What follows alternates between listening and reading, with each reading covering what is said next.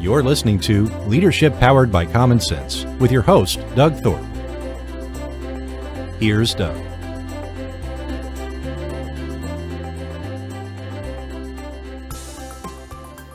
Well, greetings, everyone. This is Doug Thorpe, and you're listening to another episode of Leadership Powered by Common Sense. I have a great privilege today to have a guest on my show who was gracious in having me on her show a few weeks back.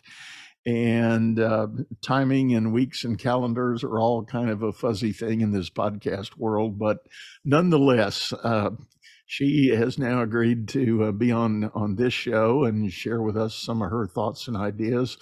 She calls herself a leadership futurist. And clearly the world of business and work is changing right before our eyes. So it's always a pleasure to talk with someone who has done some work and done some study and has some great insights to share with us. Her name is Zoe Routh. Zoe, welcome to the show. Doug, it's so good to be here. Now, tell the folks where you live, Zoe. I live in Canberra, Australia, and my accent, because people will immediately go, "You don't sound Australian, mate." I'm Canadian originally, but I've been living in Australia since 1996. Awesome. Well, that's great.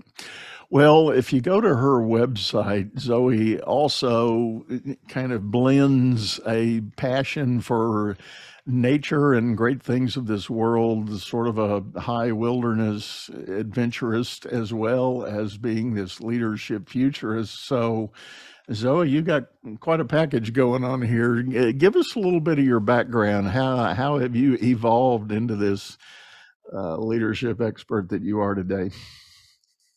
When my parents sent me to summer camp way back when, that was probably the start of my primary career in the outdoors, because I fell in love. I fell in love with being out bush with other people and having adventures with other people in amazing places.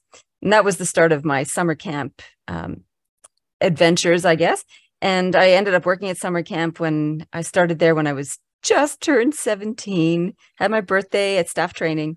And I worked every summer there for 9 summers. And I led canoe trips, and I headed up the canoe tripping program there. So I just kept going back until I became one of the rusted on old people at the age of 26. Funny how that happens. Oh, I know. It's like they made such a joke of it because my birthday was always July 1st, the start of the summer camp. And so I'd always get thrown in the lake on my birthday. That was a tradition at our camp. And my friends would mock me for being a quarter of a century plus one, which, twice that plus now, that seems like it's such a baby time, 26. In any case, that started it off. And from there, I decided I had a major choice when I was going to university. I was studying English literature, whether to go on and pursue a master's and a PhD in English literature. And I had an epiphany. I'm like, you know what? All I do in English literature is read about other people having adventures when I could go and have adventures myself. So I chose the outdoor life, and that brought me to Australia to work for Outward Bound, where I spent 9 years, seems to be a bit of a theme, 9 years working for Outward Bound, leading trips there. I headed up their instructor training program and was on the executive for much of my time there. That led me to work for an organization called Australian Rural Leadership Foundation. And that expanded my understanding and experience of leadership into so many different contexts with different organizations and communities and sectors. And what I liked about working with them is they blended the outdoor experiential education with boardroom, classroom, academic or theoretical knowledge. And so even though a lot of it was experiential in terms of, but not just in the outdoors, there was a nice blend of that. And I've taken all that and woven that into my own business, which I launched in 2002, where I run executive coaching, leadership training, and culture and strategy facilitation for CEOs and boards. So that's a little snapshot. And I love it. I love it. Yeah. So with that blend, I want to go to the boardroom side of your story there first, and with the blend of experience you've had working with leaders in, I'm presuming, many different industries and many different sectors. Can you? I want to dive right in here. Can you frame what the current mindset is among those leaders? Are there any central themes that you're hearing or people are talking about? Still, as a hangover from COVID, is overwork. So there is still a scramble to recruit and get enough people on board, as well as the right people on board. So there's this churn of recruitment and training and turnover, which is exhausting. So people are still expected to deliver the same that they were doing pre-pandemic, with this hindrance of not enough people. And with the people they do have, there's still COVID. So people are still off sick, etc. So there's that theme, sort of a despondency there. There is a concern at the moment around rising costs and inflation rates. So that's putting a lot of pressure on businesses to try and they're getting squeezed, if you like. And so in Australia, there's a bit of an economic slowdown as well, particularly in the retail and hospitality sectors as people stop their discretionary spending. It's eased off a little bit, I'd say, but there's still that. So it's all tactical pressures at the moment as opposed to strategic. So, which is disconcerting because there's some major things on the horizon that leaders aren't necessarily diving into because they don't have the bandwidth for it. Things like artificial intelligence, robotics, the blockchain. There's a whole number of these big issues that can and will transform a lot of organizations and industries, and they don't have a plan. So that's a bit frightening. Well, and as I alluded on the lead-in, I know you speak of that in your web presence, this leadership futurist ideas. So what are some of those themes, perhaps above and beyond the ones you just named, but what are some of the touch points that you see on the horizon? So aside from the ones that I already mentioned, one of the biggest ones, which is a positive one, is the change in energy. So in terms of the rise of renewables is going to transform every single sector.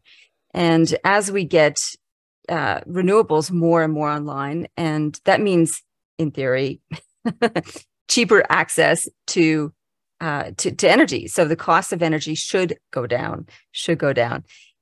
When the cost of energy goes down, everything gets cheaper in terms of delivery, and that can catapult access to so many different resources for so many different people.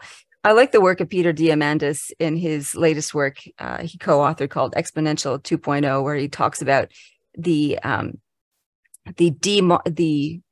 dematerialization of a lot of goods and services. And I think energy, the transformation of energy is a big part of that.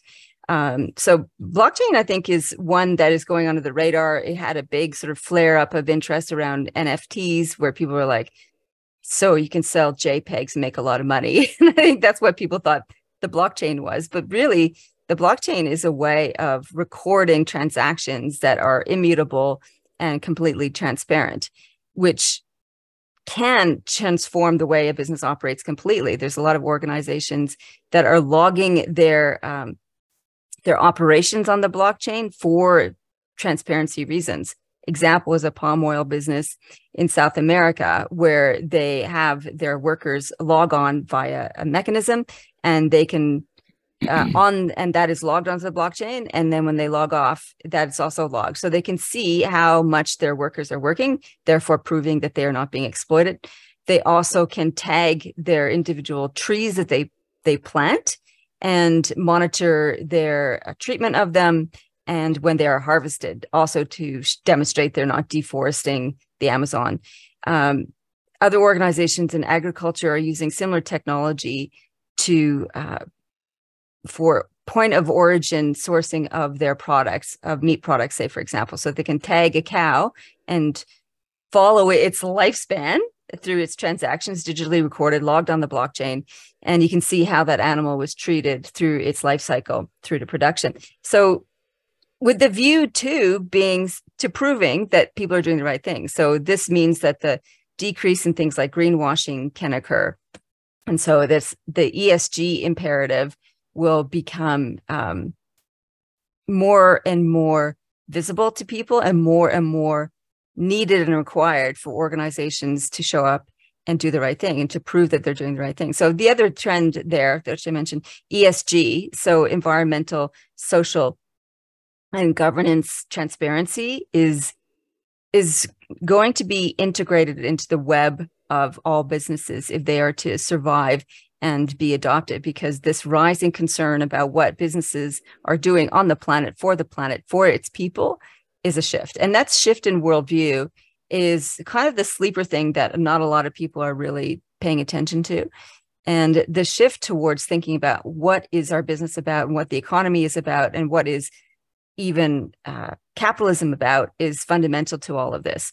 So there's some work happening with Kate Raworth in her seminal book called Donut Economics, which speaks to that, the idea that what business and capitalism should not be about is just growth for growth's sakes and lining the pockets of the business owners alone. And the idea of redistributing the purpose of a business so that what we're doing is elevating the basic rights and fundamentals for people around the world. So we're raising people's basic access to hygiene, water, food, safety, and security. That's a fundamental aspect of business and how we do that. And we're living within our means within the planet. So the model is a donut, because in the middle is what we're doing for humans. And then the outside of the donut is that we're doing that within the confines of our natural resources. So that's some of the bigger picture trends that are on the horizon that don't need a lot of shifting for leaders to address and incorporate, and yet will make a significant difference to their operations and also in some ways to their recruitment problems, because a lot of younger people are interested in being part of a movement as opposed to just getting a job. Right. That's what I was just thinking on your original comment about one of the business challenges of the day is the churn and the recruiting and retention challenges. But it's well known that one of the big drivers in that is this mindset shift among particularly younger employees, but even among some of the older ones too, sort of the post-pandemic mindset shift that's happened. And I think that is based on a whole new set of values, many of which are this whole sense of purpose, sense of pride, not just making money as a company, but serving the greater good of the planet and at least the community you work in. And it is a palpable, noticeable, measurable impact, I think, to business. I had a coaching call earlier today. My executive that I was working with was expressing a concern about her work team's commitment to the work. And she described it as a sense of there's not the same level of ownership there used to be at the employee level for the work they're doing. And I challenged her and I said, well, what have you done to explain the value of that and the purpose of that and the reason behind that? And my audience has heard me say this before, when it comes to people that might be working for you, a confused mind says no. If they don't know what you're talking about, they're not going to be overly committed. They're not going to be overly engaged. They're going to be holding back because they're a bit confused about what purpose might be and what success may look like. So they might still be collecting your paycheck, but they're not necessarily fully engaged as you wish they were. Oh, I agree with that. And I think it's one of the big challenges that organizations and leaders have, or downfalls of them, is that they don't articulate that end game very well in tangible terms. What is the picture, the utopia that we are striving for? And every organization has its vision. And I like to think of it as, what is the utopia that you are building towards? You may never achieve it, but having that picture in mind is really essential. And then when you can draw a line between what you're doing on a daily basis, contributing towards that, then you have a chance of motivating and engaging people. But if they're asking, what's the point of this? Why do I have to fill in this form? Why do I have to write this report? What does this project even matter? When it's part of a grander plan, then it is far more energizing. And I think this goes to the heart of also how many organizations and teams do strategy very poorly. And they do it in reverse. What do I mean by reverse is they start with, what should we do this year? Let's, okay, let's start with a target. Let's increase revenue by 10%. Again, it goes to why, like, who cares? We've got this ingrained notion that growth for its own sake is an end in itself, and more must be better, but it's not necessarily so. So they start with, like, let's set a target, and then what should we do? Let's throw a number of projects on the table. Then think, oh, how are we going to pay for that? And they write a budget. And then they figure out, well, how should we measure it? And this is all backwards, where what we should be doing is starting with that end in mind, that end game, that what are the results that we're trying to achieve? Why does any of this matter? What is the outcome? What is the impact? And then how are we going to measure that impact? As you said, like, when we're getting clear on the impact that we're making and we can prove that we're making a difference, then this is a spark of engagement. This is a spark of enthusiasm and passion that people can latch onto. So once we have those measures, then we can ask the question, well, what can we do in order to move us closer to that end game, closer to that utopia, closer to making a bigger impact? And then we can start to looking at the tactics of projects: who, how, when, where, why, who, how, where, and when. So it's such a simple thing, but to reverse engineer a utopia is the basic premise for good strategy. And most leaders don't do it that way, unfortunately. I agree with you. And it is, while it is definitely true at the large scale corporate level, in my humble opinion, it's even more prevalent in the mid-cap and smaller businesses, where people come to the market with arguably a good idea, but their vision is just expansion and promotion of that idea, and not really necessarily a service of a greater good of some sort. And it is ultimately profit for the sake of profit. And then they'll figure out what they really want to do. And so often when I talk to small business owners, I'll ask the question, so what is your end game? Do you have an exit strategy? Do you have an exit goal in mind? And, they'll kind of hem and haw about, well, yeah, I'm going to sell the business one day and have my big payday. Well, are you really? I mean, what does that look like? What does that really mean?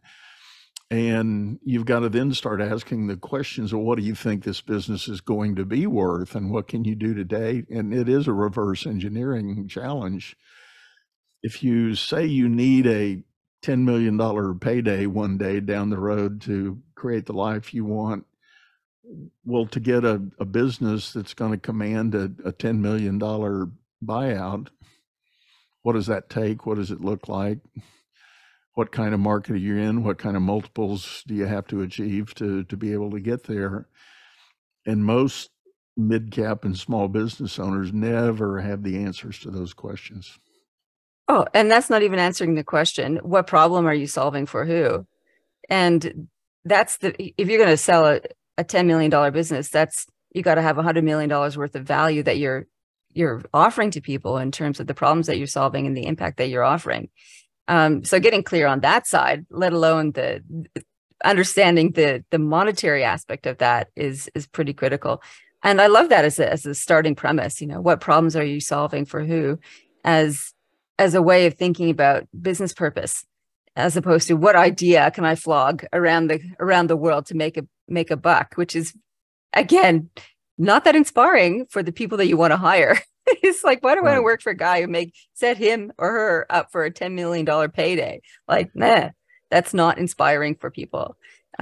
You can get hung up. You can get excited in founderitis, where something new, something revolutionary, and all that energy of creation can derail people in terms of, or sidetrack them, I think, instead of like, oh, we're on this rocket ride, but why is the bigger point to keep in mind, I think, Doug.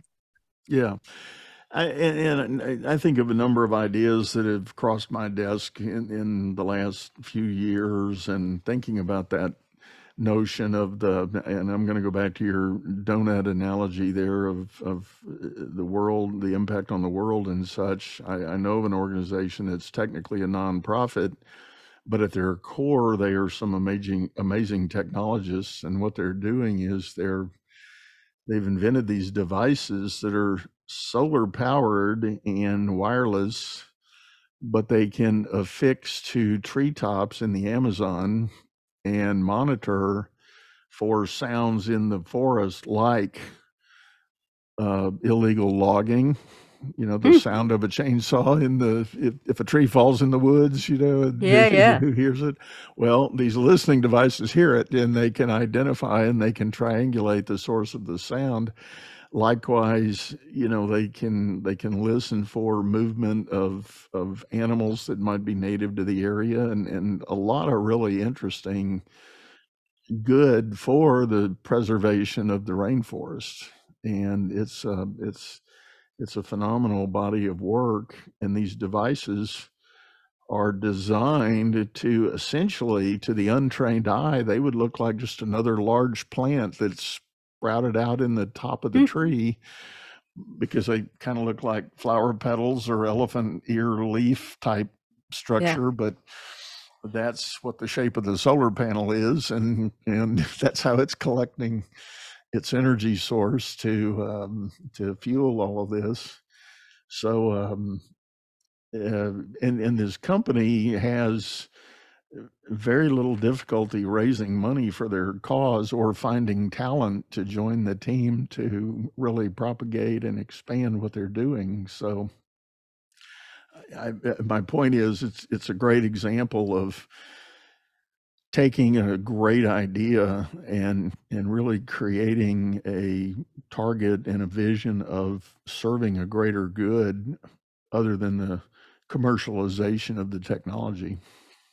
Absolutely. And the research shows that fundamental to human wellness and well-being is need for goals and purpose.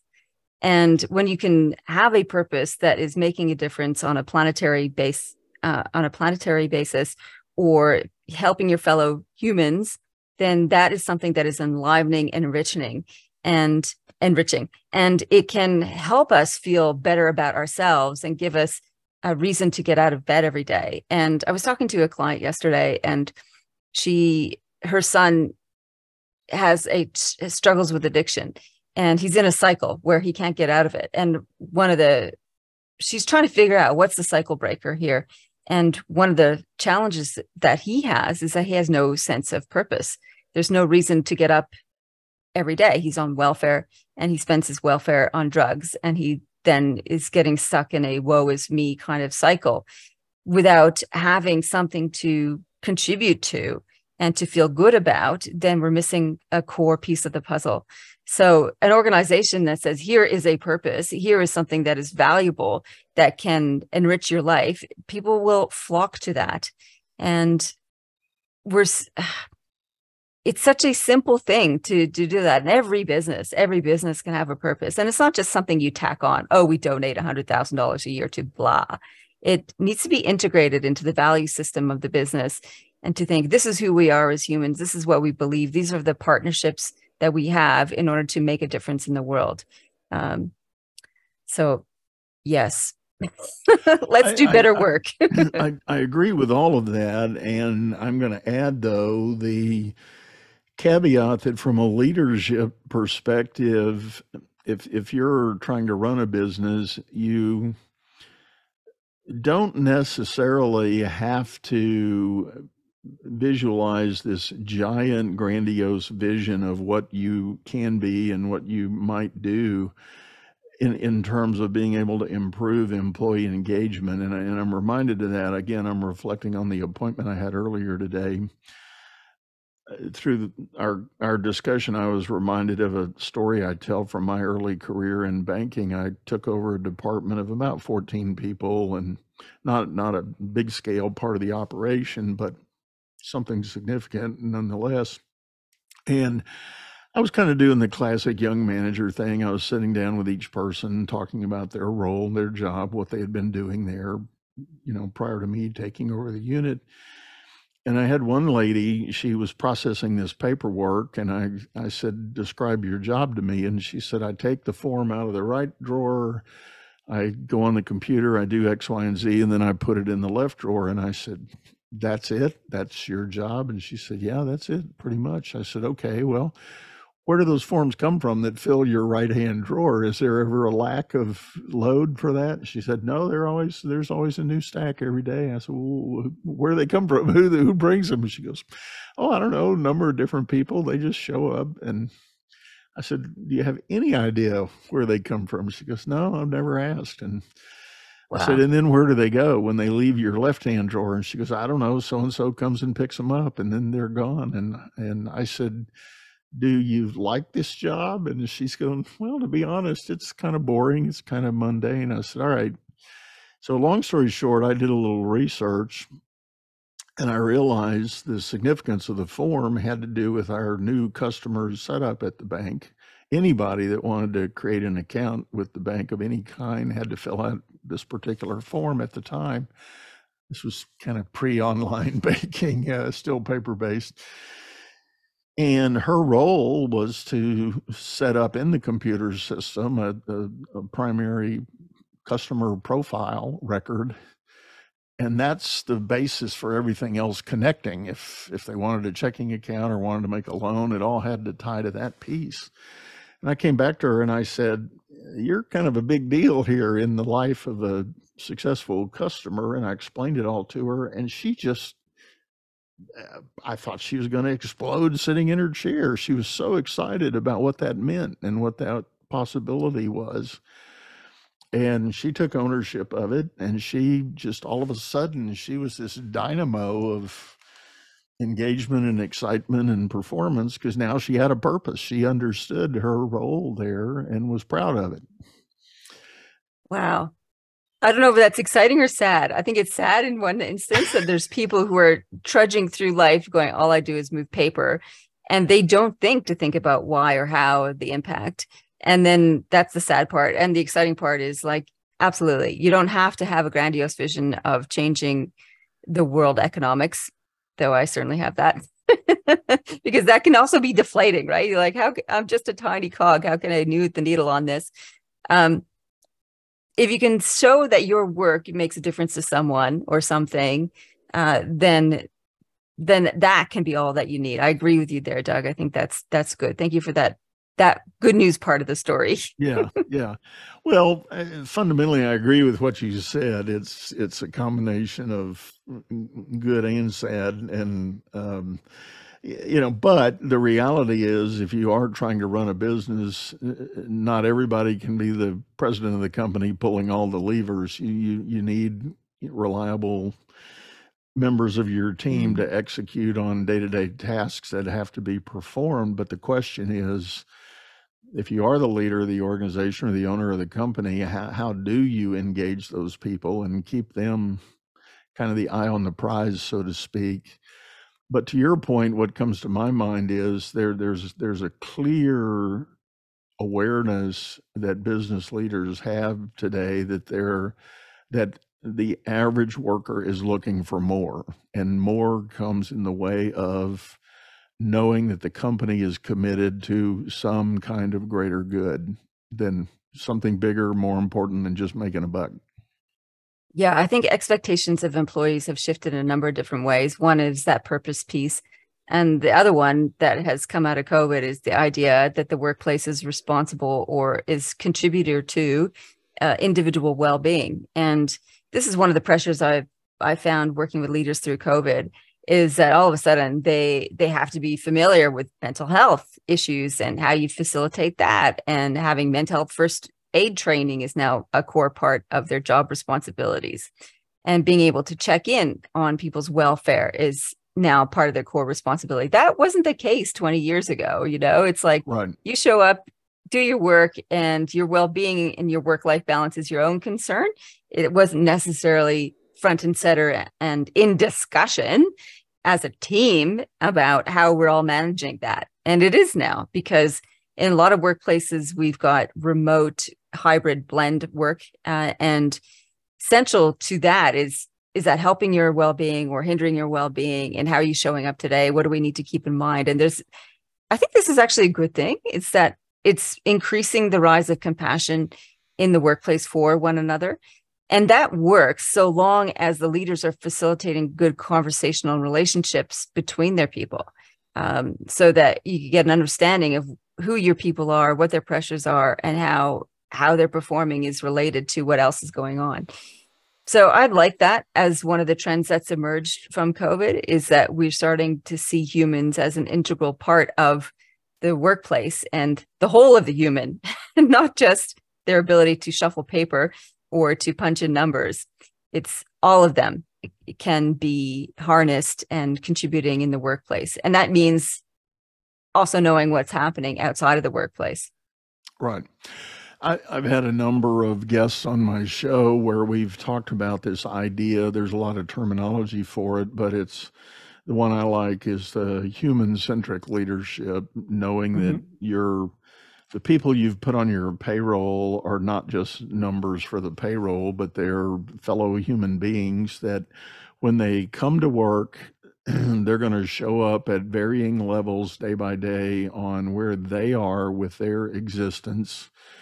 And when I started talking about this, I frequently point to the Maslow's hierarchy of need, and that's not just a giant life journey kind of model, but I argue that it's a day-to-day experience, because if you know the Maslow's hierarchy and you know the different levels that are talked about there are days when you will have a worker that's going to show up that feels very threatened at the base level on that hierarchy. They're not sure if they're safe at home. They're not sure if they're eating good food, or if they're still going to have their lights on when they get home. And it's a very rudimentary sense of survival.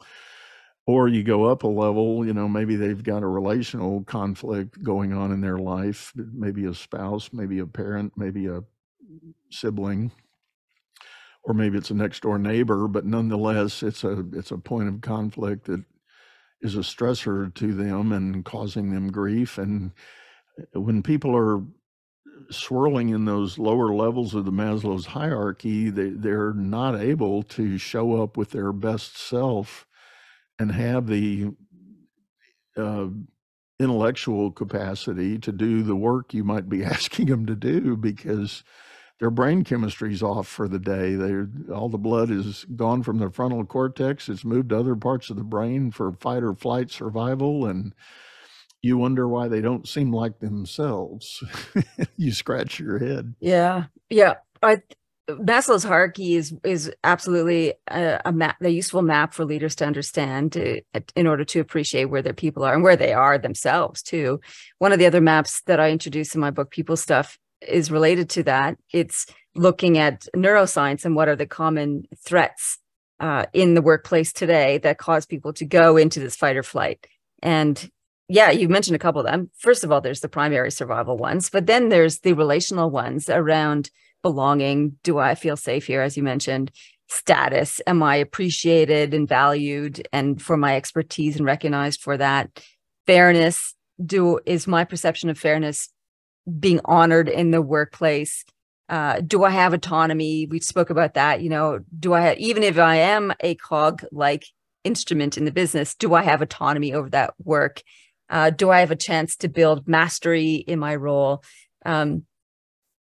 And how much uncertainty is in the workplace as well. That's probably this fear of loss of anything. It's the thing that can drive people into really unhelpful behaviors, where they're fight or flight or freeze kind of mode. And that uncertainty is not to be underestimated. And it was a big deal.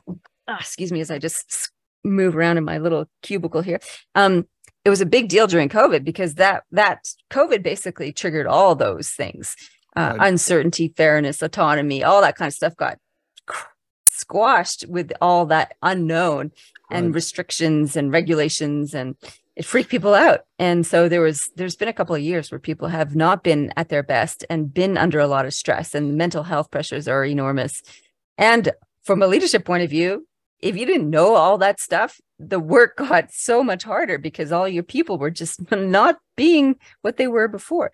So being as a leader, there's so much to contend with for leaders, and I have so much compassion and appreciation for leaders who take on a leadership role, because you've got to understand what's going on around you, understand the horizon, all the trends, and make strategic decisions and impactful decisions for the long term as well as the immediate term. And then you've got to handle this bucket of messy human dynamics. And Absolutely. there's so much knowledge and skill that you need as a leader to contend with all of that. How do you actually balance strategy and culture and the messy humans in the middle? It's a lot to deal. I agree. And you know what, Zoe, with that, I think I'm going to call that the benediction here for our show. That's a great summation and statement of the challenge that leaders have today. If folks want to get a hold of you and learn more about your work and your ideas, what's the best way for them to reach out? A couple places. You can come to my website, zoerouth.com. I have a free report based on my book, People Stuff. You could just click on resources, and there it is, about messy behaviors in the workplace and what to do about it. I have a podcast also called, as you mentioned, the Zoe Routh Leadership Podcast, and that's available on all your podcasting platforms, or you can find me on LinkedIn, Twitter, Insta, and Facebook.